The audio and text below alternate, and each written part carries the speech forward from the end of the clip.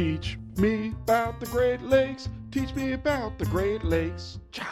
Welcome back to Teach Me About the Great Lakes, a twice monthly podcast in which I, a Great Lakes novice, ask people who are smarter and harder working than I am to teach me all about the Great Lakes.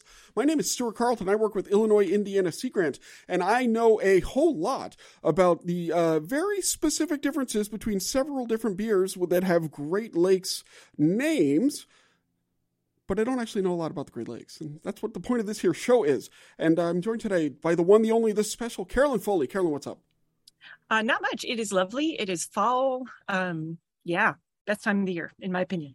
It is. It is lovely fall, best time of the year. I completely agree. We're reminded of our mortality, which is always interesting to do. And we celebrate that by slowly increasing the number of layers before the inevitable months of misery. But that's good. No, it's not. Anyway, yes, can be a point on which you can be wrong. I was going to say we can agree to disagree, but you can just be wrong. That's fine. I agree to nothing. That's good. One thing, I'm sorry, before we get going, so we're recording this, so this is going to be a screwy episode. We're super excited about it, but we just got back a few days ago from Sea Grant Week in Cleveland, and we're going to play an interview that Carolyn and I recorded there. But as we're recording this now, it's September 28th, and the Hurricane Ian is in Florida right now. And we're not going to focus on that because it'll hopefully be through, of course, by the time this episode is released. But one thing that really occurred to me as I'm watching this is the value of all of the different sources of data that are out there, right? And so when I rode through Hurricane Harvey, when we lived in Houston, Texas area, like we really relied heavily on all the different government data sources that were out there to try to help us understand what was going to happen, what was happening, and make a lot of decisions. And so I see it's even since then, since Harvey, in just the last 5 years or whatever, the amount of stuff that's out there is even more amazing. And when I compare that to like Hurricane Charlie, which I was in Florida for in 2004, just the amount of stuff that's there is really great. And so one of our themes in this show very consistently is the importance of data sets and making them available. And a lot of times that the only people who are going to do it are the government. And so, and I've been thinking about a lot today. And we talk a lot about long-term data sets, but these instantaneous things are really important too. Yes. And yes. And so, our heart goes out to everybody as we go through the rebuilding process. I've been through that before with multiple hurricanes, and it's horrible. And so we appreciate that. And we do appreciate the data that's out there. But, data is actually really important in journalism, isn't it? That's your cue. Is that my cue? Journalism. Journalism. I heard journalism. That voice you hear is the one, the only Sandra Svoboda with Great Lakes Now. But before we can talk to Sandra, we all know what it's time for. Time for Stuart to thumb through his. There we go. We all know what it's time for.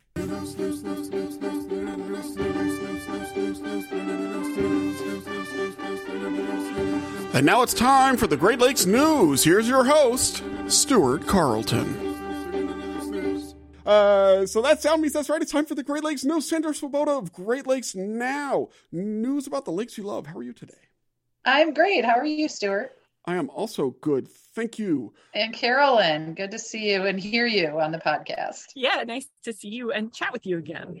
So what do you have for us today? Yeah, so my understanding is, the Great Lakes News, the way this works, for people who are new to the news, we call them new newsies. The way that this works is Sandra comes with some undetermined number of news stories. I guess the number of news stories. And then she reads the news stories, and then we talk about them. And that's how it goes. All right, so I'm thinking today, Sandra, that you brought 3 stories. Oh, Stuart, you are so smart. Look at you. The most intelligent podcast host that's titled Teach Me About the Great Lakes. That's right. Well, lead host and executive producer. We can probably get people to sign off. Right. Okay, perfect. Great. Okay, I bring you 3 stories today that all kind of represent different aspects and important ones of the Great Lakes. And I'm sorry, Stuart and Carolyn, they are not all science. But stand by. There is science. There's a good science one in here. Stand by for science. They should say that before the NASA thing launches. Like it's like the countdown 3, stand by for science, 3, 2, 1, rocket up in the air. That'll be awesome. I'm going to remember that. You might see that as a title on Great Lakes Now one of these days. Stand by for science. Okay, anyway, what we're really here for, it's teed up, is shipping. There is a new freighter on the Great Lakes. It is built by the Interlake Company out of Cleveland. And Stuart, I'm going to give you one guess of what was the last time that a cargo ship was built in the United States, in the Great Lakes region, to work on the Great Lakes. Oh, I actually know this, so that's not fair. It was 4 weeks ago. I saw this in the news. Well, before that one. Before that one. It was 2 years. 2 years. No, 2 wrong. Years. No. Multiply that by 18 and you would have it. It's been 36. about 36 years. No kidding. Yeah, since there was a new American-made ship. So this one is small. Everybody, freighter, Stuart, I know you're new to the Great Lakes, so I'm going to indulge you for a moment here. If you want to be a cool Great Lakes kid, one of the hobbies to have is freighter watching. There are actually live cams all around the region. We're actually, I hadn't even thought of this, but this is my shameless self-promotion out of the way right away. We are having a watch party about freighter watching, and you can come back to Great Lakes Now to we'll help you figure out some of the great places to do it. But, you can, a lot of places offshore, you can see them out on the lakes, but there are cities like Duluth and the locks at the Soo where you can get right up close and watch the freighters go through. Okay. So this idea of a new freighter. Hold on. So freighter watching, I just want to get this straight. So freighter watching, you go to like the lake shore? Or the locks in the case of the Soo. That's where the boats tend to be in the water. They do tend to be in the water, well, unless they're being built. And so then you watch the freighter go through the locks? Yes. Or you watch them go by down the river, or you just watch them go. It's awesome. See, Carolyn's a boat nerd. Yeah. I'm presenting without comment. I'm just trying to understand what the hobby is. The hobby is you watch boats move slowly. But then you see which boat is it? What are they carrying? No. How high are they, right? Can you see the paint to see how loaded they are? Right. Or can you see the paint drying if it's wet? Yeah, I got you. Okay. Anyway. So that's good. No, I'm in on freighter watching, actually. I'm not even kidding. I'm totally in on freighter watching because when I went to the Soo, which I know that is pronounced as the Soo and not Sault Ste. Marie, because that would be ridiculous. Good job. There is hope for you here in the Great Lakes. Right. I learned when I got there, but whatever. All right. So I went to the Soo and they had these locks and there was a boat. And I spent, rather than go to the session I was supposed to be in, I watched the boat move through the locks. It was very exciting. Very exciting. See? Yeah, it's cool. I've actually been through the locks on a sailboat and that was almost as cool. Yeah, we went through east to west. So rose up however many feet. I felt like the animal at the zoo with all the people watching a little bit because there were people up on the deck and there were all of us on these boats before we did the Trans Superior race. But yeah, there are actually a series of live webcams that you can view all different places around the lakes. Duluth, the lake walk down there in the canal park has the lift bridge that the freighters come through. People line up, they time their visits, freighter trekking. I actually have friends who are doing a freighter ride right now. So I've been stalking them. Following their progress on marine traffic. But yeah, the ships are not only a huge deal for the multi-billion-dollar Great Lakes economy, but also kind of the tourism too. The Soo has a great visitor center. That you can get up close and get tours of the museum and the other cities. And of course, some of the smaller ports like Cleveland, which brings me back to my actual story about the Mark Barker, which, see what I did there, which is about a 636 foot freighter that is actually super maneuverable. So while a lot of people really like to see the big 1,000-footers out on the horizon, they also, it's more practical for these ships to be a little bit smaller and be able to get into more ports and participate more in the economy and the trade of the region. So the Mark Barker, we've got footage of it. We've got our Lake Erie correspondent was on board there in Cleveland, and a lot of information about that freighter. So that's kind of big news around the lakes on a lot of levels. Yeah, you have a Lake Erie correspondent. That's cool. So is the big deal? Is the big deal that it's American made, or that or is it the size of the ship? What is kind of the big innovation here that's so exciting? It's new. Okay. It's called Great Lakes, not called Great Lakes Olds, right? Yeah. Right. We're here to talk about news. So that's kind of one of the elements of news is that, things are new. There's also, I think it ties in, like I said, on a lot of the culture of the region in terms of shipping. We have a really old fleet in the Great Lakes. We have saltwater, or we have saltwater. We have freshwater. Oh, Sandy, that's one of the primary deals. Yeah, I've seen this. Right, yeah. the freshwater seas. And so there's a big difference in how ships are impacted by saltwater versus freshwater. Stuff in the Great Lakes lasts a lot longer. When friends are shopping for sailboats, they always look for boats that have been in freshwater and not the saltwater because it's so much easier on the boats, for example. And same thing with freighters. So we actually have a really old fleet. There's actually a ship that's over 100 years old that's still in operation on the Great Lakes. Wow. So to have, new shiny object. And then also there's kind of a lot of improvements in kind of the greenness of it. It's a Tier 4 certified from the EPA. That sounds really fancy. I don't know. Don't ask me any more questions about that. But it has a lot of energy efficiencies built in and should be a little less of an impact on the ecosystem here in the lakes. So there it is. Why it's what's news. The ship's name again? The Mark W. Barker, which is named after the president of the shipping company. So we are all in the wrong business. If you ever want a ship named after you, get to be the president of a company that builds a new one like Interlake just did. Yeah. Or you could just buy a kayak or whatever. I'm not going to start talking about Bodie McBoatface because that would totally derail you from everything. I also want to talk about how when I worked in Florida, we used to every now and again get a new research boat, and so all we try to do is try to sneak goofy names past the administration. That was the deal. And so the one that they got by was the Mayaz Dragon, which nobody noticed. And so we go do research in Tampa Bay on the Mayaz Dragon. Story number two. All right. Story number 2 brings us back to science. So this should make you happy, Stuart.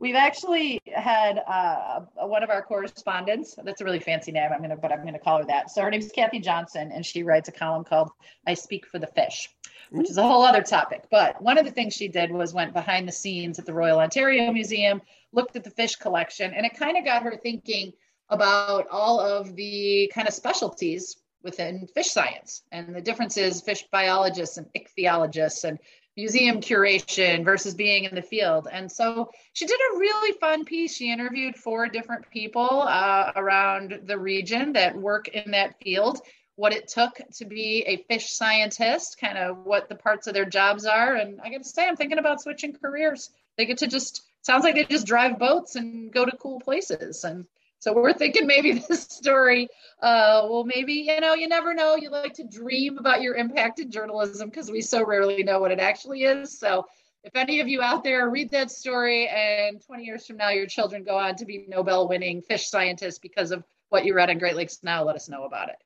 So looking to inspire and explain a little bit and kind of give you another view of fish science, I guess. Cool.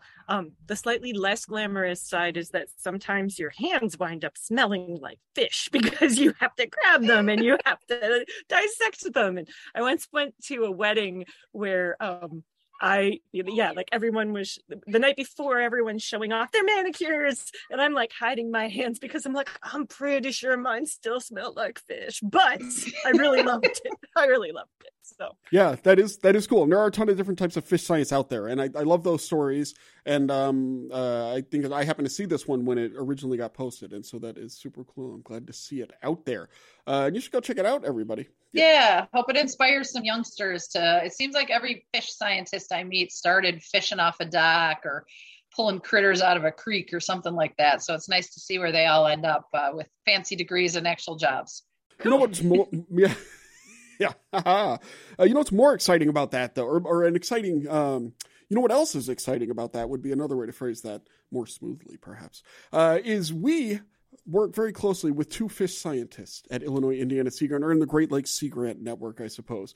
And they are our own Doctors Fishes, Titus Seilheimer and Katie O'Reilly. Do you know them, Sandra? I do. Dr. Catfish is kind of my hero, Katie O'Reilly, and her Twitter handle. Yeah, they're both a lot. Actually, Titus is my hero because as far as I can tell, all he does is walk around different lakes and take videos. And I somehow gets paid. You should put them in your story. Anyway, I think we've shared some of his things on Twitter. He's shared our content and commented. So, I think, they both have kind of perfect jobs. They're just out there making Twitter all the time and winning. podcast out there, making Twitter and winning. If we didn't already have a title, that could be our title for this episode. But the point is this, is that about a year ago, we did a live streaming thing with Titus and Katie called Ask Dr. Fish. And we had so much fun doing it that we've decided that we're going to make it its own thing. And so we are excited as part of the second show from the Goby Dog Media Network, which is what we call the overarching deal here. And so it's going to be Ask Dr. Fish. This is going to be live streaming. It's going to be the second Monday of every even month. The second Monday of every even month. Does that make sense? Every month is a lot of Dr. Fish, a lot of questions, but every other month seems probably about right. And so you can look down for a link in the show notes to the first one, which is going to be on October 10th. Yep, October 10th at 11 a.m. Eastern. We're going to be live streaming, and it'll be released as a podcast the following week. And so it's going to have its own podcast feed. We'll give you the deals with that later. It hasn't been created yet. And we're also going to create like a main feed, a fire hose feed for all of the Goby Dog Media Network content. So if you just want to subscribe to one place and get it all, that's fine too. And so anyway, but if you have questions, this is the main reason I'm pointing. If you have questions, use the Twitter hashtag AskDrFish.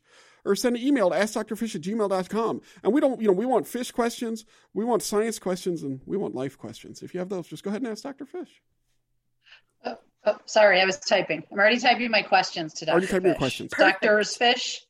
Doctor's Fish? Doctor's Fishes. Doctor's Fishes, but it's really complicated. So scientists ichthyologists, which is what I studied under ichthyologists.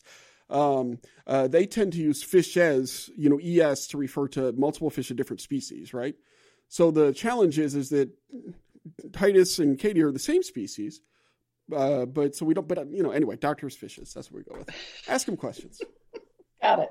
Shut up. Sounds fun. I'm going to check that out. You should. Do you have a third story, Sandra, before I just keep digging this hole? I do. And this one is going to distract all of us because it is about beer. Beer. Anybody see Willow? Willow? No, actually, Miss Willow. Anyway, what about beer? Not just beer, but Great Lakes beer, and more specifically, mostly Lake Superior beer. So this is a news story on our website. It's written by, again, one of our contributors. Her name's Capri Cafaro. She's in Ohio, but she's done a little bit of traveling around the region, and she's part of another podcast. I guess it's a podcast themed day, but she often writes about food and beverages around the region. And so when I was doing my vacation lap of Lake Superior earlier this summer, I guess it's fall now, during the summer, there was, we stopped at a few breweries, and they're out there, right? They're out there, and they're fun to go, and the beer's good, and you get the backstory of the people. And so a couple of them told me about the Ontario government investing in them through various grants program, and Capri checked it all out and wrote a story about the Ale Trail and the Ale Trail. I know, it makes me thirsty. Oh, sorry, I was doing that for emphasis. You keep going. I was just going to lay that under you for emphasis without distracting you, so the audience, the listeners, would really be like, "Ooh, yeah, Ale Trail." I'm fully distracted by this entire topic of beer right now, Stuart. I don't even know. Great Lakes, oceans, what are we talking about? But We're talking about the Ale Trail. Yeah, in Ontario. In Ontario. No, so this is cool. So what is the Ale Trail? So you go and there's like a number of ale establishments that you can go have a beer at, I suppose. Oh, beer puns. Yes. In a practical sense, there are a lot of other tourism and beer things. All right, this is not like revolutionary. I'm not pretending this is news that beer and tourism are related, or that beer is fun, or that people like to drink beer or visit local breweries as well. Ontario has had a little bit of a challenge because, I don't know, Stuart, you're the newcomer to the Lakes region. So when you look at a map of the Great Lakes, it is a long way from Thunder Bay, Ontario on the North Shore of Lake Superior to, say, the Sioux, as we were talking about a few minutes ago. So you got to be pretty committed if you're doing the Lake Superior beer trail. But that's 1,200 miles. Very small sips. Very small sips, yes, at stops only. And so they're trying to do a little bit better job connecting those breweries and with festivals and other materials around tourism, similar to what's been done with food. So nice to see the smaller breweries come along, and I can personally attest that Slate Island is dog friendly, and maybe I'll tweet this podcast and post picture of my ill-behaved dog in the brewing facility. Perfect. Animal content is always good. All right. Well, that's great. Well, then, so we're gonna have to go check that out. So, Carolyn, I have a question. We're gonna be doing a live show in May, probably, right? This is not an official announcement, from Toronto, right? And so, hey, Sandra, want to come to Toronto? Anyway, different story. And so, is like this ale trail, is this near? I don't know anything about Canada and like how close all these different places are. So, can we start the ale trail from Toronto? I doubt it. I mean, it's pretty far from Toronto to Thunder Bay to the Sioux. You should take the long way to Toronto, though, from Chicago, Stuart. You could get all the way around.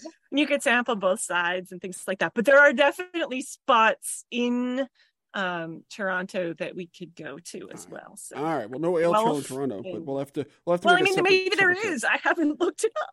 Please don't quote me on that. All right. I mean, it just got recorded for a podcast that we're going to release. It's going to be listened to by people throughout the Great Lakes, but that's fine.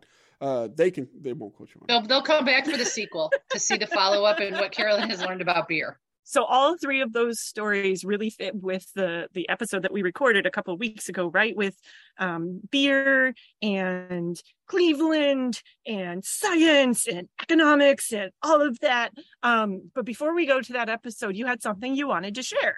That's right. Before I do, we're announcing, that's right, the 2022 Lakeys nominations are open. The Lakeys, for those of you who don't remember, is quite possibly not the least prestigious Great Lakes-based award ceremony that there is. This is our big end-of-the-year wrap-up in which we are going to give out awards. We're going to give out Lakey Awards in, categories for, like Science Communication of the Year, Great Lakes Research of the Year, Great Lakes News of the Year, Great Lakes Animal of the Year, Great Lakes Sandwich of the Year. All these really important awards. And what we need, though, is we need some nominations. So if you look in your show notes, you'll find a link, and it's bit.ly/Lakeys22. That's Lakeys, capital Lakeys 22, I believe. And you can go and nominate things for the Lakeys. And then we will record that and release it towards the end of the year. But nominate really great work, really great sandwiches, nominate a donut. And so, yeah, we're looking forward to that. Team donut. Yeah. If you're Team Donut. Or if you're not, I mean, you can still like a donut. The whole point of the question is... Yeah, you can like a donut and recognize that it's maybe not as awesome as a sandwich. Yeah, you're right, Carolyn. That's totally true. But first, Sandra, where can people go to find more news about the lakes they love? GreatLakesNow.org. You can link to all our social and our YouTube channel from there. Thanks, Stuart. Thanks, Carolyn. Yeah, that's fantastic. And then to take us out, here is the Great Lakes Now theme song written by the inimitable, so don't bother imitating him, Clint Carpenter.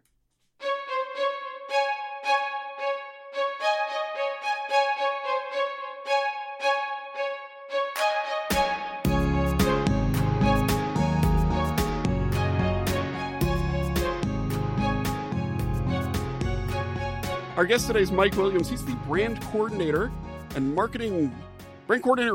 He's also a company educator and historian at Great Lakes Brewing Company in downtown Cleveland? No, what part of Cleveland? We're pretty close to downtown. We're in Ohio City. It's just on the west side of the Cuyahoga River. Just on the west side of the Cuyahoga River, which is not on fire. Not on fire. Not on fire. We fixed that.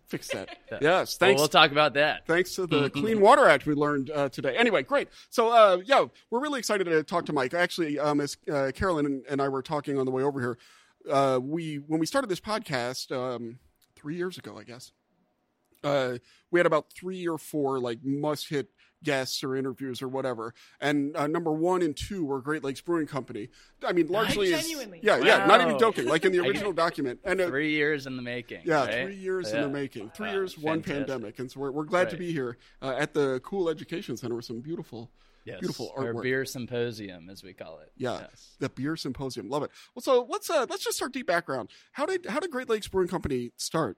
So we just had our 34th birthday. It was last week. It was 1 week ago today. So September 6th. Happy birthday. We opened up. Thank you. Yeah. Yes. I am 35, so I'm 1 year older than the brewery. I'm just outpacing the brewery by a year. So we got our start in September 88. We were founded by 2 guys. They're local guys, Pat and Dan Conway, big Irish family from the west side of town. And they kind of have a classic story, like a lot of the other brewers that opened up in the 80s, which, in the 80s, there was very little of what we call craft beer today. We would call them microbreweries back then. There are actually no breweries operating in the city of Cleveland. There's pretty much no beer being brewed in the entire state of Ohio. So Pat and Dan got this crazy idea for opening up a brewery from their travels in Europe. So, to get good beer, nothing wrong with light lager and stuff like that, but it's not super exciting. So to get that kind of beer, you had to go overseas, and they both did like a study abroad program while they were at Loyola Chicago. So I went to the Rome campus and, of course, traveled the continent, really just struck by these beers that were being brewed there, like Belgian beers, the Trappist ales, Hefeweizen, Czech Pilsner, and just fresh, full-flavored beer. And they wanted to bring that experience to their hometown, to the city of Cleveland. They both were starting to get the entrepreneurial itch after a couple different professions. So they went for it. They opened up Great Lakes, and we're very proud to be approaching that 35th anniversary next year. So we're pretty stoked about that. It's going to be a really big year for us next year. So it's really thanks to those guys that we got our start. When we started, of course, everything was different in our industry. As I just mentioned, craft beer was not really a thing yet. So it was, I'd say it's never easy to open a small business. It certainly takes a good amount of capital to open a brewery today, but it's probably, banks are a little bit more, willing to write large loans for stainless steel and stuff today than they were in the 80s. So huge risk for the Conways. Obviously, that paid off. We were very proud to be the 19th largest craft brewer in the country last year. That's out of 9,000, so pretty cool. Hey. Holy cow. And top 0.2%. we love, I can't do math, so that's good. I can. I'm a Actually, philosophy guy. Yeah. Yeah, no, actually, you know what? We're going to go ahead and go. No, never mind. We'll do it later. All right, great. Keep going. Yeah. That could be a factoid. That's all I'm saying. Could be a factoid. All right. Yeah. I like it. Yes, that factoid. We'll figure one out for sure. I like my factoid from earlier. Yeah. We'll see. We might go with That's that. what I realized. Your factoid is better. So then The Great Lakes let's do the Great Lakes factoid. Let's do the Great Lakes factoid. All right. It's a Great Lakes factoid. A Great Lakes factoid. It's a great factoid about the Great Lakes. The general factoid, specifically for Great Lakes as well, is that you do not need a beard and to wear flannel to be a brewer. It is totally okay. I happen to have a beard.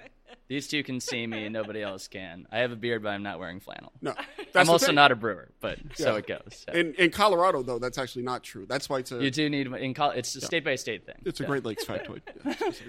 So I wanted to ask one question. So you mentioned that it started out as a family and then before the interview, we were talking. Sorry, my bad. We were talking a little bit about how big your staff is and who sort of works at the brewery now. So I wonder if you could share like your story of how you came up in. Absolutely. Yeah. So I'm really excited. It'll be my 10th anniversary at the brewery on October 1st. So that's just a couple. Actually, well, when this airs, I think it'll have just been my 10th anniversary. Woo! So whoop whoop. And I actually got my start here, as many of my coworkers did. I got my start on the floor in our brewpub restaurant. So when the Conways founded the company, they founded it as a brewery restaurant where the beer didn't leave the premises to go to bars and restaurants and stores. It was just brewed and served right there. So that's where I got my start. And I always wanted to be a teacher. And I had just kind of come out of school and all that and was waiting for an opportunity. And then realized that, I work at Great Lakes, so I can probably figure out something really cool here. And I became a server and then a public tour guide. And then in 2017, I took over all of our the training efforts for the company. So staff training, working with some business partners, offering classes for the public and all that. So what's really cool is we're still an independent, family-owned, also an employee-owned company. So you guys are hanging out with a co-owner right now. Pretty cool, yeah, right? That is. So, right, mine was blown right there. Mines were blown. So it's pretty cool that, there's so much opportunity at a company like that. There's so much room for flexibility and mobility. So I'm happy to say that I am not the exception to the rule, that a lot of other people have developed really great careers here, starting off in a spot they might not have initially thought they would have had that. So it's pretty cool. That's really, really cool. So why the Great Lakes name? Sure. So we did have the advantage, in 1988, there were only like 100 breweries, so it wasn't like, oh man, they took all the names already. It was it was a little easier back then. But we didn't choose Great Lakes for no reason. I believe the brothers had a couple other potential names floating around their heads, but they wanted to go with Great Lakes Brewing Company, in part because they had a pie in the sky notion that one day they would be able to distribute their beer all throughout the Great Lakes. Truly, for them at that time, they're like, if we get there, we'll have accomplished something we never would have dreamed we could do, just based on how everything was at the time. So now we're in 14 states. We're in every state that's contiguous to a Great Lake. We obviously have some of the East Coast and all that, too. We're in Indiana.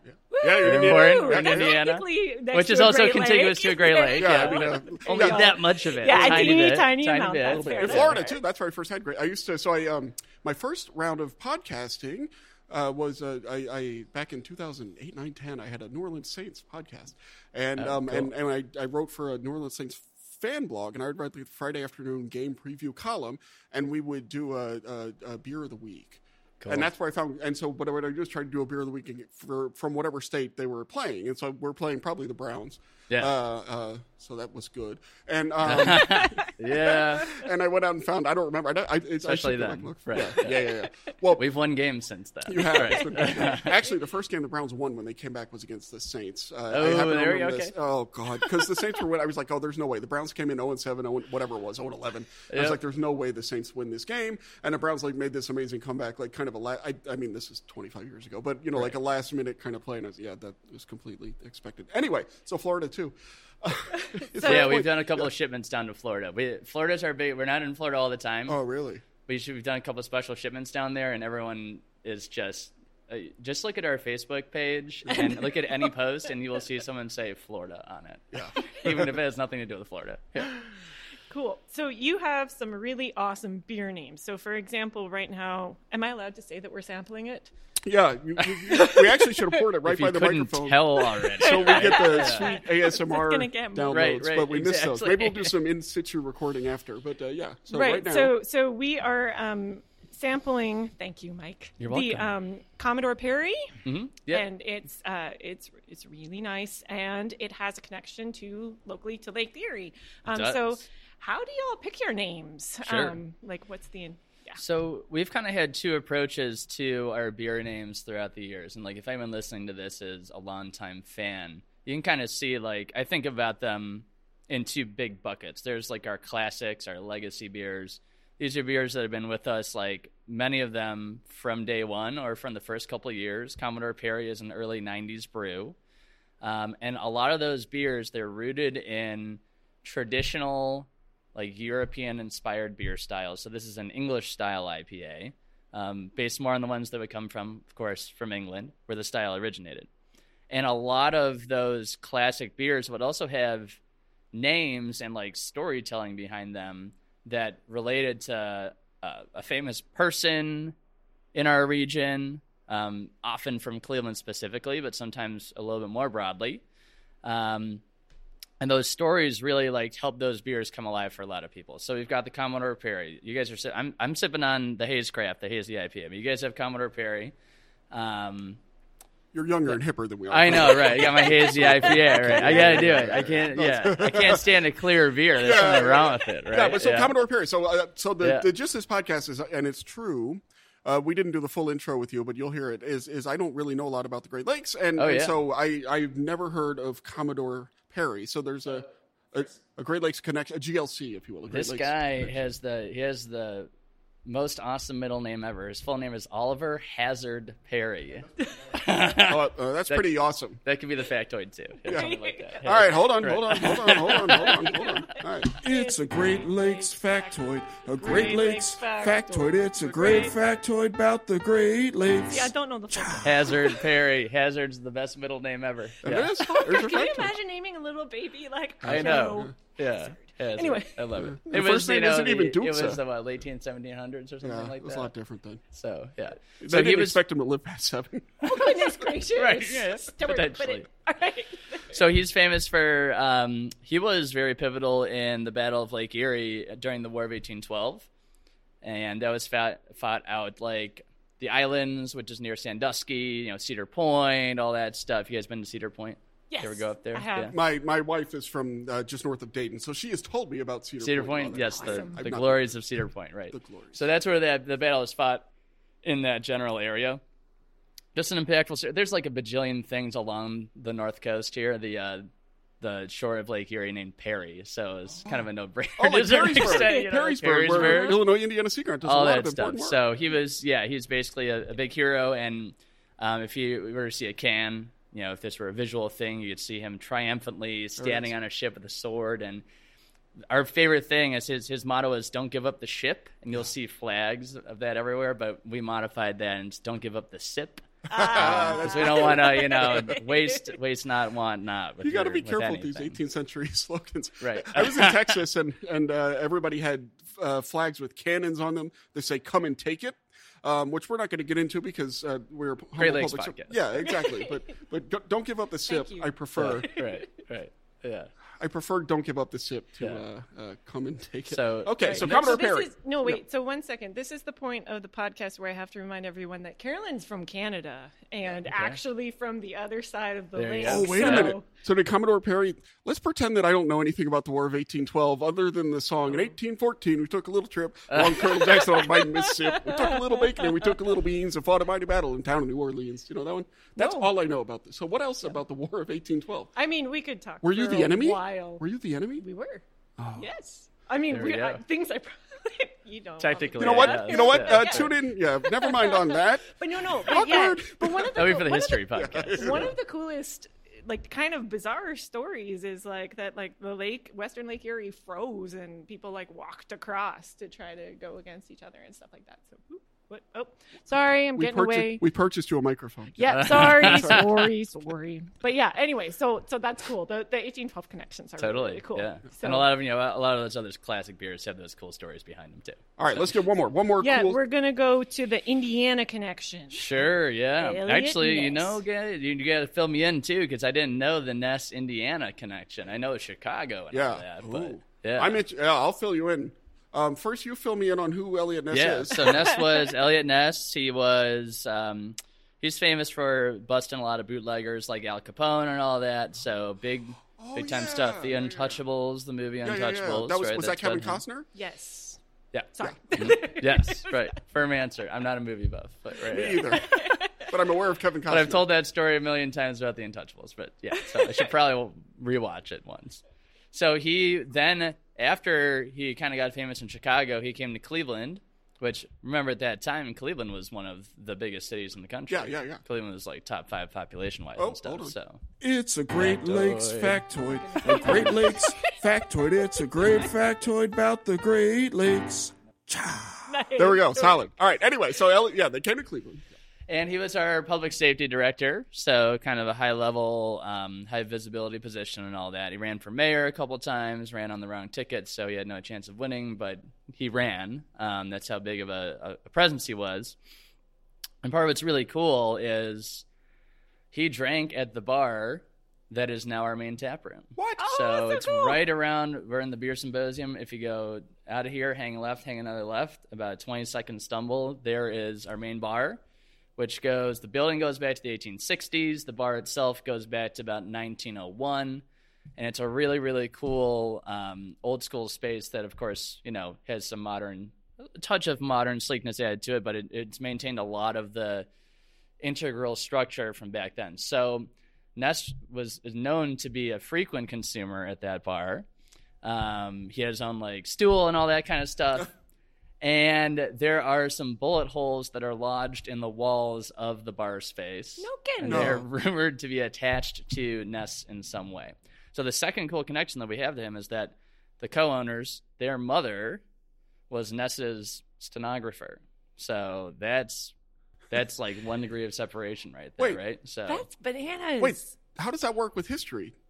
History is weird. So when was that? When was this nest situation? I This guess it is was like back 30s. Yeah, not that long ago. Yeah, I guess not you're that right. long Pat and ago. Dan are, I mean, we're talking 50s, 60s. Yeah, stuff yeah, like no, that. So, yeah. It's amazing yeah. how that. Yeah. Right. It That's seems like actually- a long time ago, but it's does. really not. I went up It's really and not. yeah, no, I totally remember. I was at the University of Florida getting one of my too many degrees, and there was a guy in like one of the chemistry departments I was talking to who had like gone and attended a lecture by Einstein. Yeah, And right. it's I mean, like- that was a thing. Like right? a literal Einstein lecture. He was. I mean, I'm not joking. Like a literal 100 years old. But Sure, right. it's like, man, Totally. history Yeah. happens quickly. Yeah. Yeah. Cool. Well, we will take some pictures of these bullet holes. Please do, yeah. And we will put them in our show notes, which you can find at teachmeaboutthegreatlakes.com/67, if I'm doing my math right, because this is episode number 67, believe it or not. Good That number. is Good number. Completely bonkers. Okay, so we're right near Lake Erie, and beer is mostly water plus some good stuff. So there is a connection. Is there a connection between what happens here and the water that's in Lake Erie? Yeah, absolutely. So we're using Cleveland City water here, which we're what, like a mile, I think, from the lake. So it completely makes sense that we're drawing our water from Lake Erie. And we're lucky. It's not the case everywhere, but we actually do have Lake Erie is really good brewing water, as it is pretty much. We treat it, obviously. First of all, of course, the city does their own treatment, Right. stuff like that, for sanitation. When we bring it into the brewery, what we'll do is we'll do a charcoal filtration. That's to strip out chlorine. Obviously, you need that so that the water is not making us sick and all that. But throughout the brewing and fermentation process, chlorine reacting with certain compounds during fermentation would create this kind of like medicinal or smoky flavor. So we don't want that. So strip out the chlorine.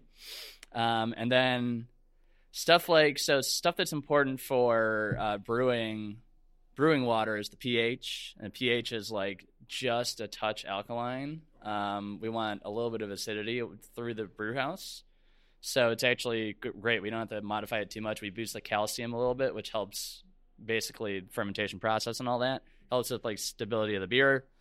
And then it's pretty much ready to go. So we're lucky that we do have some really great water for brewing right here in our backyard. Yeah. And so then I was thinking about I was doing some research on the way over, which means conversing in the car with our director, and he says that sometimes the water, like Cleveland has water problems, like when there's harmful algal blooms going on or whatever, they might even have Hypoxia in the Central Basin, yeah. Yeah. They have to even shut down the water or something like that. Does that affect y'all, or what do y'all do about that? Or do you have do you have a water reservoir? We do. Yeah. I mean, we have a water tower that's not too far away that may be a backup. For that specific situation, I am not 100% familiar. The algal blooms and stuff, I think, is more a little bit...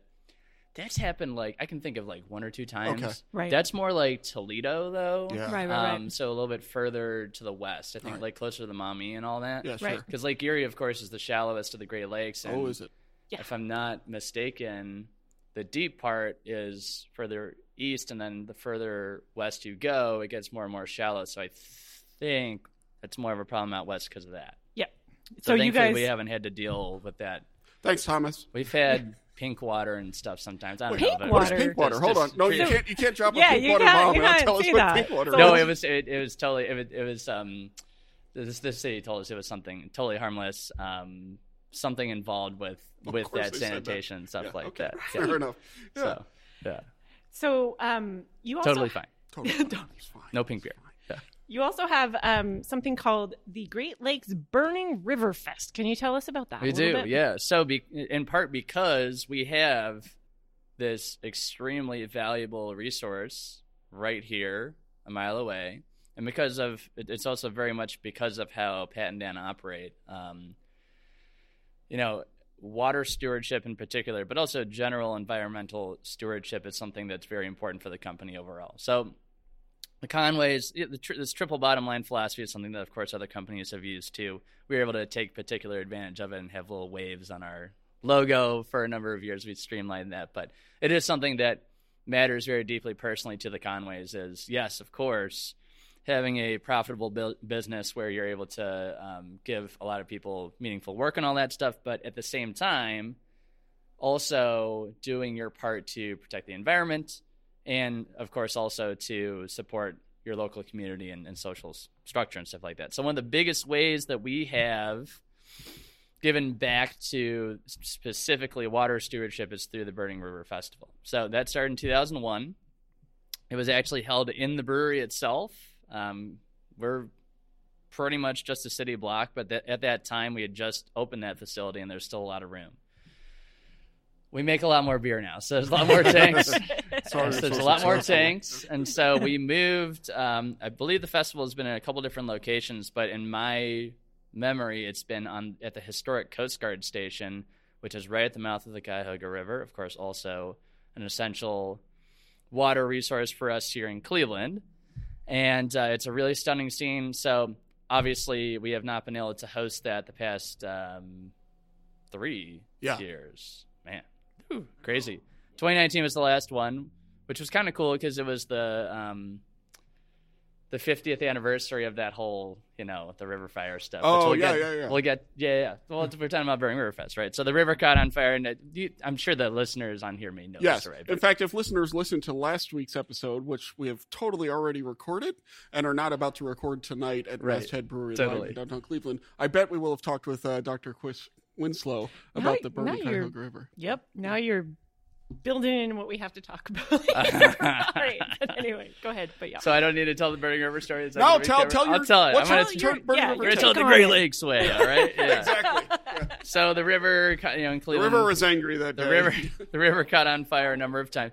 Rivers caught on fire anywhere there was industrialization, because this is before we had a lot of regulations for dumping of waste and things like that. And of course, with advances in electricity and trains running at high speeds across bridges over oil slicks, river fires could happen. And my knowledge is there are probably 12 or 13 that happened in Cleveland, but this was not. Again, we're just talking history, right? This is 50 years. This is barely 50 years ago, and this was common, right? That my parents are 20 by that point. Yeah, no, that's something I found out. Yeah, it's crazy. You hear about the Cuyahoga River. I thought it caught on fire once, but no. It's number of times, and again, it's happened all over the place. We got not just the Cuyahoga. We got particular notoriety. The way I've learned about it is it was featured in Time magazine and the Lunar Landing edition or something like that. So of course that's Cleveland's luck, right? There's a river fire. Yeah. They showed a picture of a fire that from years ago that was much worse. But the reason why, so we like to take bad stuff and make good out of it.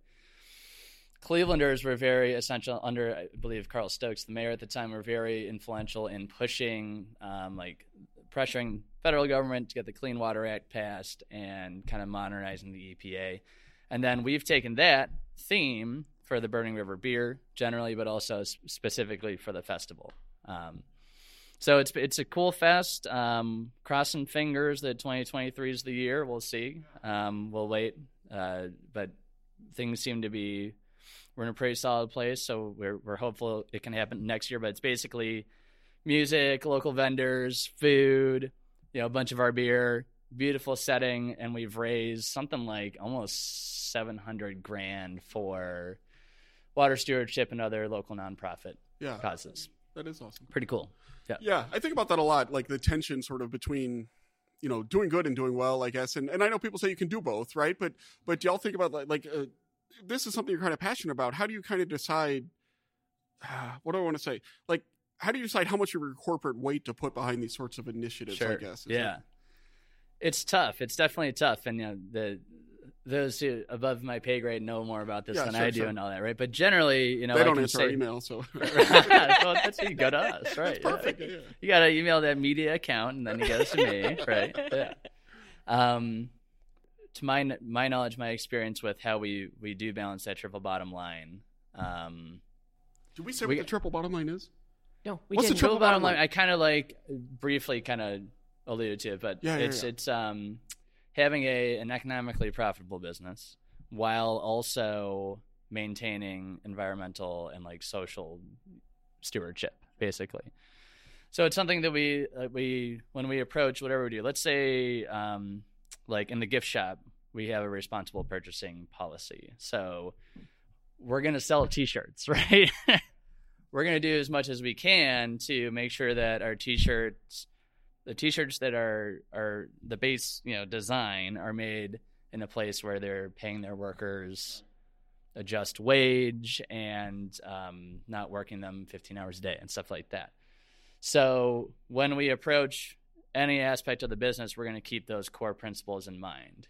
We still ultimately, the most important resource for us is our people and stuff. So we have to be business comes first, but we're not going to ignore those other aspects because, Well, it can't be the kind of thing I'm not asking you in any way to talk about like your bottom line and all that stuff, but there's a trillion brewers out there, right? So, right. And just basic capitalism is not it's not super profitable, at least on a market, because there's so many out there. And so it's hard to do that, to think about how to balance those triple bottom lines, I guess.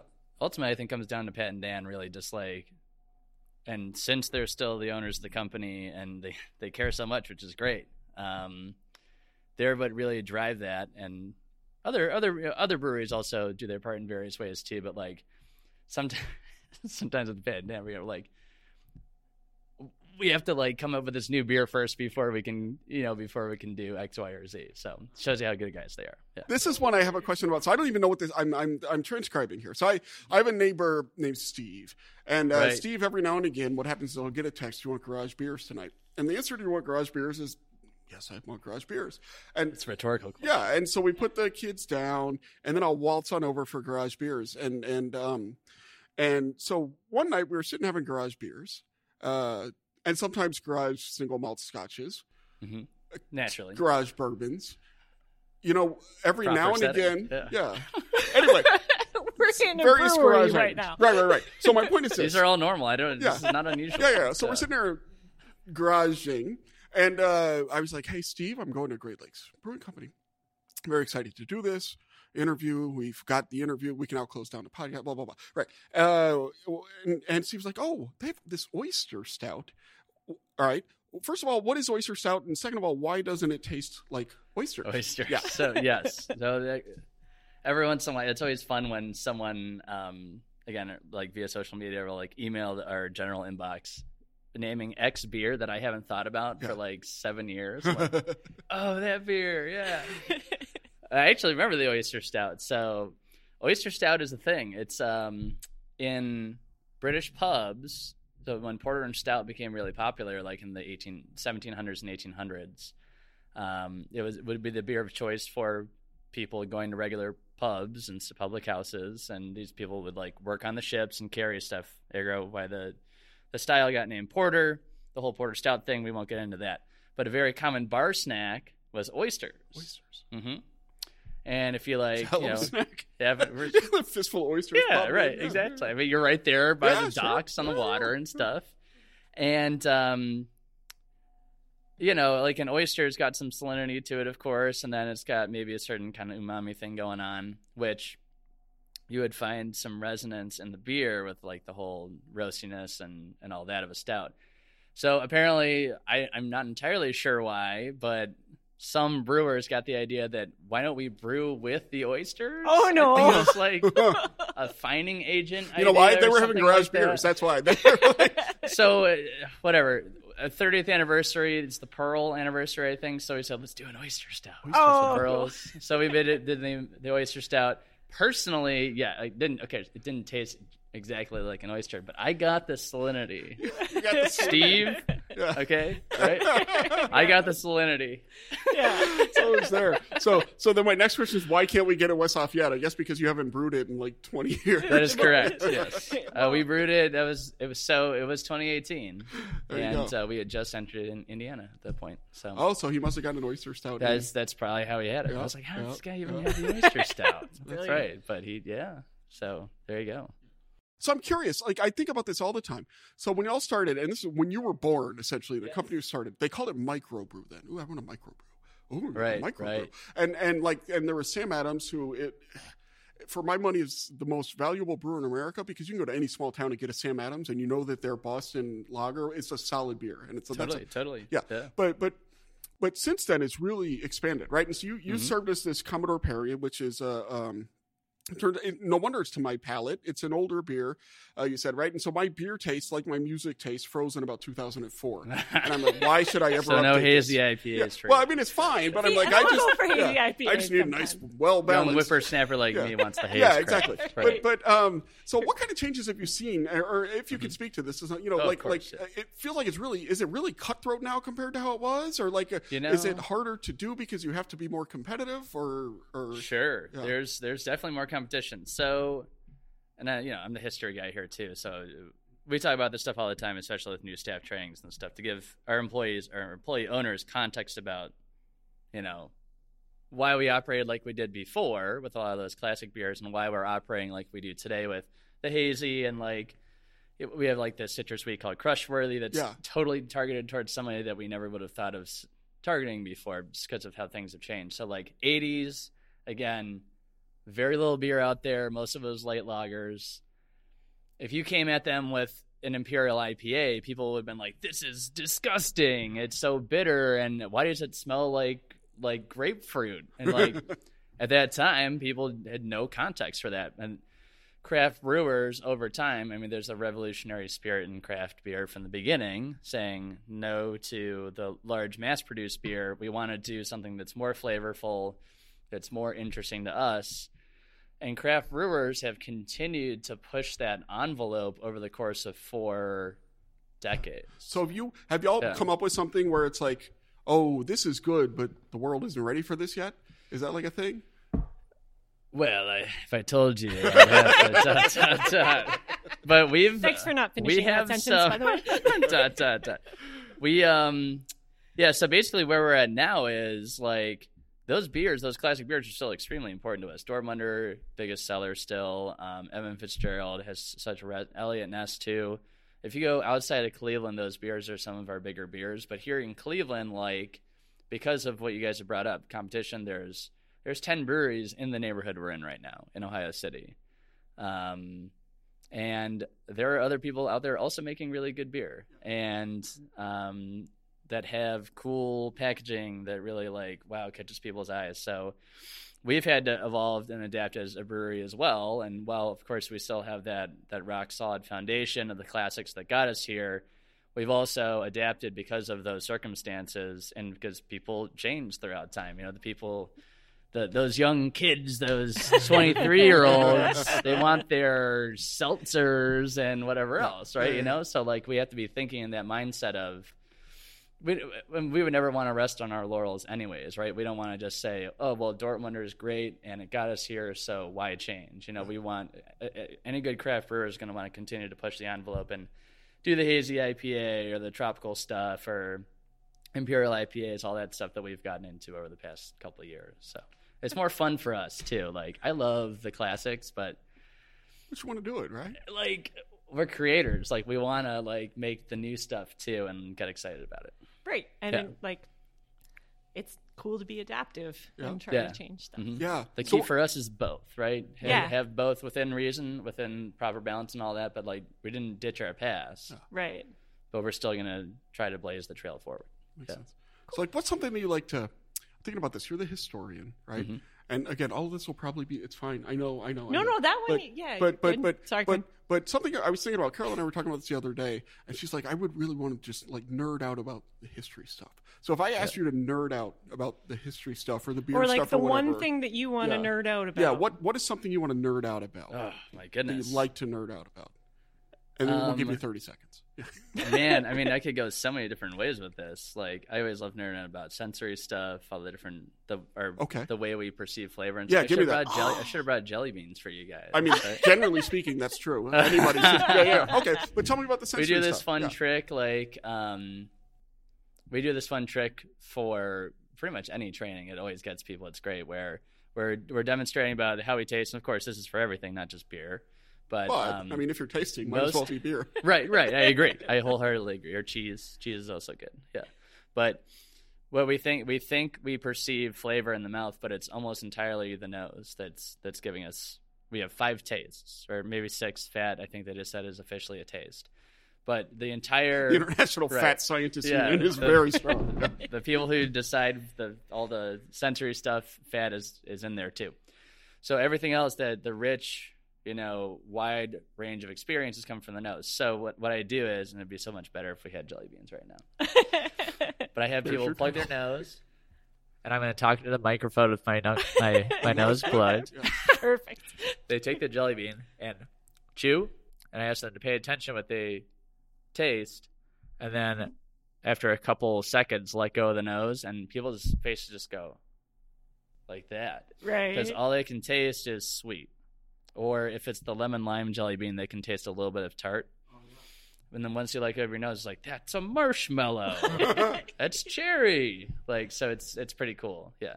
That applies for everything, but that's why we always recommend, I've poured you guys beers in a cup rather than drinking from a can or something like that, so you can really smell that beer. Yeah. Right. That's that gross sensory butter nerding. popcorn. Yeah. No, that's excellent. All right, great. Perfect. So we talked a minute. One thing we talked about, thinking about water and your water usage and things like that. But I mean, beer uses a lot, right? I mean, the production of beer, the drinking of beer, and now that everybody's moved to cans, the aluminum and all that kind of stuff.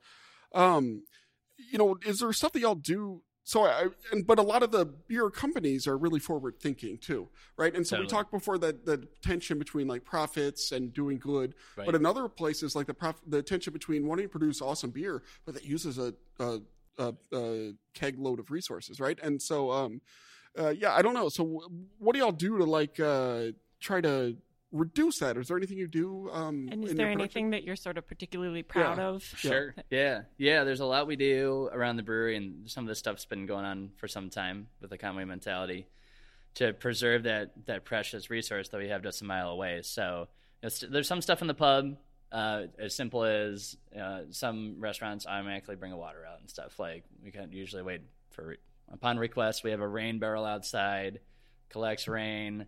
That's used for watering the plants. There's a lot of if you go over for a beer or anything after this, you'll see there's a lot of plants over there. But it's the brewery across the street that produces like just hundreds and thousands of barrels of beer every year. Where right, you mean the actual brewing production facility? Right, the production facility is close to the restaurant. Secret place. Yeah. Because obviously there's a lot of liquid involved with brewing the beer. Each batch is 75 barrels, 31 gallons to a barrel, so it's a lot of water. But like we do 10 times as much cleaning as we do brewing. So that's a lot of, if anyone out there is listening to this and they think they want to get into brewing, right. I hope you like cleaning, because that is most of what it is. Which makes the beard thing complicated. Yeah, right? So obviously, from many perspectives, we want to reduce our water usage as much as possible. So some ways we do that. I was just talking with our maintenance and engineering director earlier today, and I had to give him this shout for this because it kind of blew my mind. So we made a change in the filtration system that I guess is saving us like 1 million gallons of water a year. That's brilliant. He put 6 zeros on there, so it seems like a lot of water, right? Yeah, a little bit. And it's simply just by replacing like a city water cooled piece of equipment with like a closed loop cooling system, something like that. So some of this stuff is almost like laughably small tweaks you have to make, and we're like, oh, my goodness, we're saving literally 1 million gallons of water. So, but some of the other stuff we've done for a while is like sanitation, again, being huge. We rinse each bottle out before we fill it. Why let that water just go down the drain when it's perfectly usable again? So we take that, pressurize it, and then use it to cool the vacuum pump, which helps out with filtration. Something that's probably a little more common for other breweries is there's a part in the brewing process where we go from hot to cold very quickly. So when you're brewing, there's heating up to like 150 degrees, and then there's boiling, and then after the boil, we start to let the beer cool and then very rapidly chill it. Do that through a counterflow mechanism where we're shooting cold water one way, and of course that intersection right there is going to take the heat from the eventual beer and transfer it to that colder water. So it chills what becomes the beer.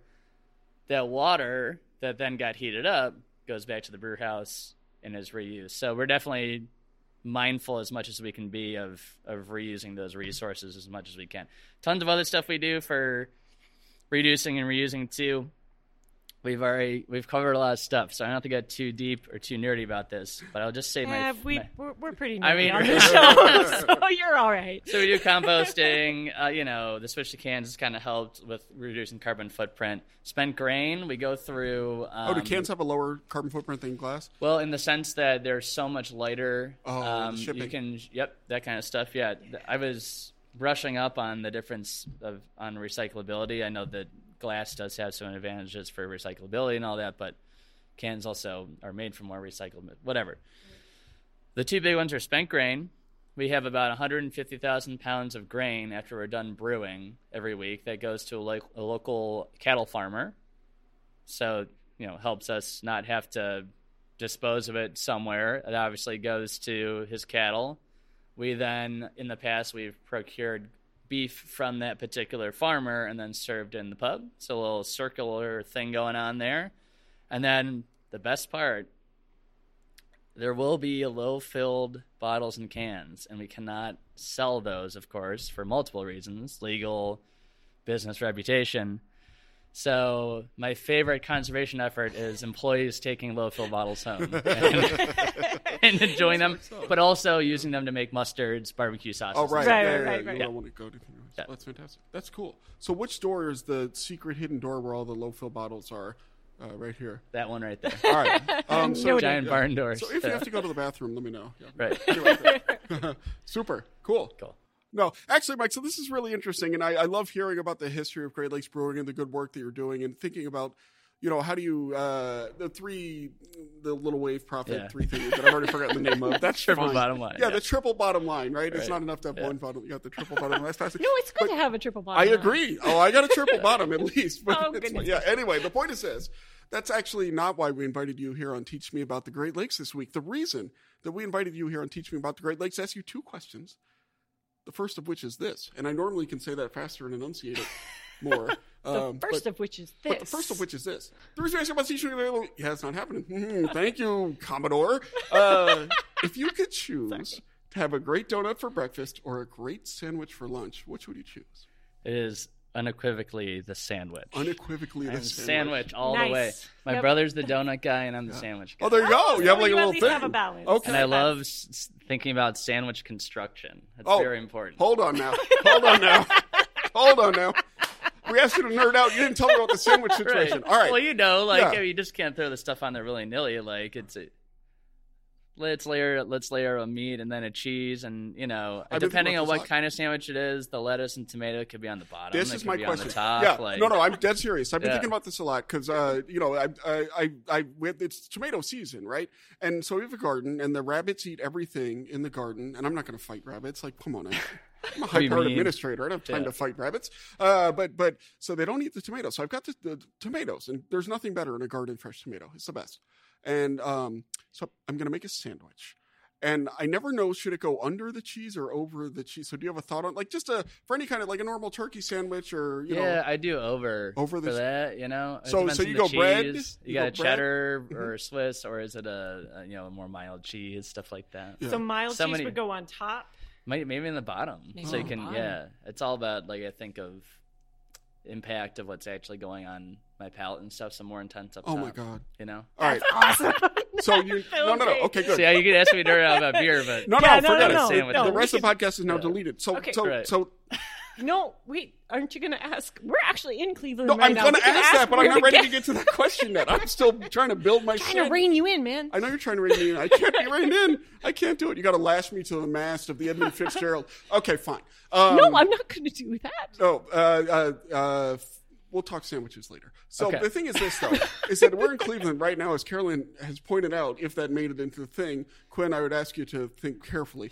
Please do it, Quinn. But the point is this. Tomorrow, I'm going to have to leave Sea Grant Week. Very sad, early. Carolyn has already expressed dismay. It's true. Yeah. Anyway, the point is this. Before I go, I'm going to get a sandwich, right? Okay. Yeah. I'm going to get a sandwich. Where should I go, and what sandwich should I get? Okay. So, one of the famous sandwich places is Slyman's Deli. And it's classic corned beef, all that kind of stuff. So I would just, they're this big. Go to Slyman's. Yeah. All right. He's holding up his hands, and they're a good 6-8 inches apart. Yeah, that's. the size of a pint of beer. There's a lot of good sandwiches in Cleveland, but that's... All right, Slyman's Deli, going to get the corned beef. Near East Side. Yeah, not too, actually pretty close to where you guys would be. Done. Yeah. Right. Done. 30th and Superior or something like that. Yeah, okay. Cool. Pretty Does close. it have Fruit Loops or mac and cheese on it? No, No. Okay. he's good. giving grief about what we. There's this hot had dog. to We eat were at the Jacobs Guardians Field game? last night, except Happy not Dog, Jacobs Field yeah. anymore. Yeah. Happy Dog. And I have a Yeah. totally reasonable thing. enjoyed my hot I was dogs. looking at it This and I is was all fun. fired up, Yeah. and then I saw Fruit Loops as an ingredient. It's fun. It's different. Yeah. Yeah, It is the- different. The one with the sriracha But hot and peanut dog butter with was- brown mustard, Yeah, not yellow mustard. yeah. I Brown didn't realize mustard. that was a thing until I was at the Bertman's ballpark. specifically. Yeah, I was at the ballpark. We do make a Yep. we make a mustard with the local mustard company Do you with really? some low fill beer. Yeah. There we go. Okay. Cool. Okay, so Mike, what is a special place in the Great Lakes that you'd like to share with our audience, and what makes it special? I'm thinking about this place in particular lately. So my parents have a house up on Marblehead, in this little like lakeside, called Lakeside community. Nice little spot. And one of my favorite things to do is my wife and I will go up this time of year. So they charge a gate fee during the year, or like the summer season, and that's totally worth it too. But we love coming in the fall when it's just a little bit cooler. Leaves might be starting to turn soon. Don't have to pay the gate fee or anything like that. And we just go up there, and it's like a little mini retreat for us. And it's right by the water, and it's like a 5-7 minute walk from the little cottage down to. They have this nice big pier, and we like to go and sit on the pier and just kind of take in Lake Erie. And hopefully it's clear out and you get a nice sunset and all that stuff. So I love going up to that little retreat-like place, and we're planning our weekend right now. So yeah, that's my spot. That's my spot. Well, maybe I'll skip the rest of my responsibilities and do that. We'll see what Thomas says. Anyway, Mike Williams, brand coordinator and company educator and historian for the wonderful Great Lakes Brewing Company in Cleveland. Thank you so much for coming on and teaching us all about the Great Lakes. Sure thing. You're welcome. Yeah. Cheers, guys. Yay.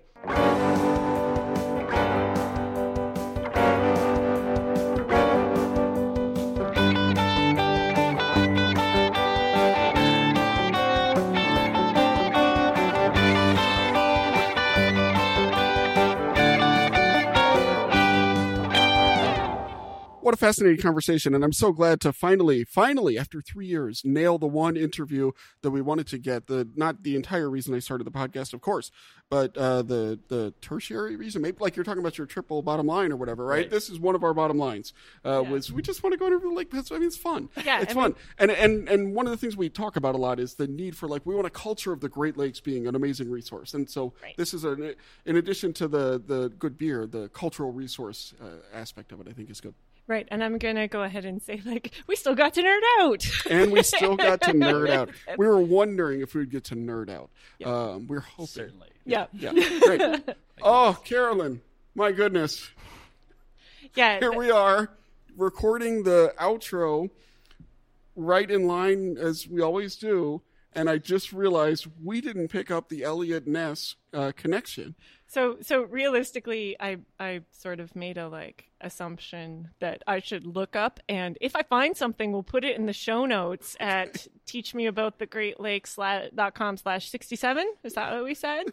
Yeah. So I mean, there's a huge connection from the mob activity in Chicago and people who would kind of head downstate to Terre Haute in Indiana or over to I'm not going to get it right. It's either Greenbush or Greenfield, where people would go and they would hide out and stuff like that. So I sort of assumed that there was an Indiana connection, that Elliot Ness was maybe so. You know what this sounds like? them. What? Fodder for a future episode.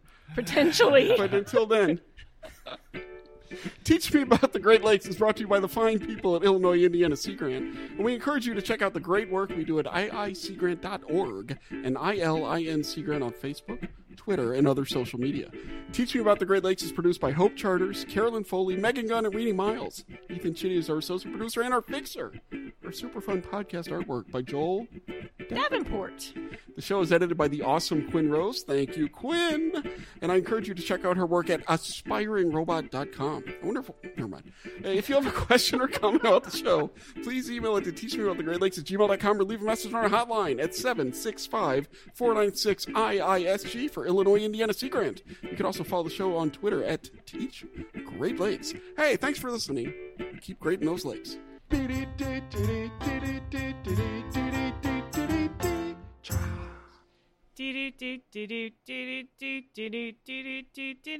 That's me trying to get the timing. So, Mike, we totally forgot, because we do this periodically. We forgot to ask, where can people learn more about what's happening at Great Lakes Brewing? Well, you can learn. Post-credits segment here is going to be so long. Oh my God. Because we normally, like, if something is way off topic, but it's still kind of fun, we'll put it after the credits. Yeah. Right. Or if we totally botch something, that's fine. So No, anyway, I think the rest of it's okay. Two-thirds of the podcast will be after the credits. That's not true. That's not true. Just It'll this be the part, best I think. two-thirds, though, like is the it. thing. Anyway, where can people go to learn more about the awesome stuff that y'all are doing? Oh, our website is lovely, www.greatlakesbrewing.com. We are on all of the socials, Facebook and Twitter. Facebook is Great Lakes Brewing Co. Just put us in the search. Yeah. You know? And Instagram, Twitter would be GLBC_Cleveland. And if you are on the TikToks, we are on that too. No, that's for the hazy IPAs. Young whippersnapper. No. If you like hazy IPAs, then you're on TikTok.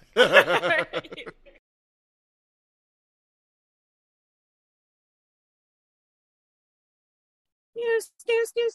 We can't actually hear it, but that's okay because it's recording on yours. No, but I'm just I'm doing it, so.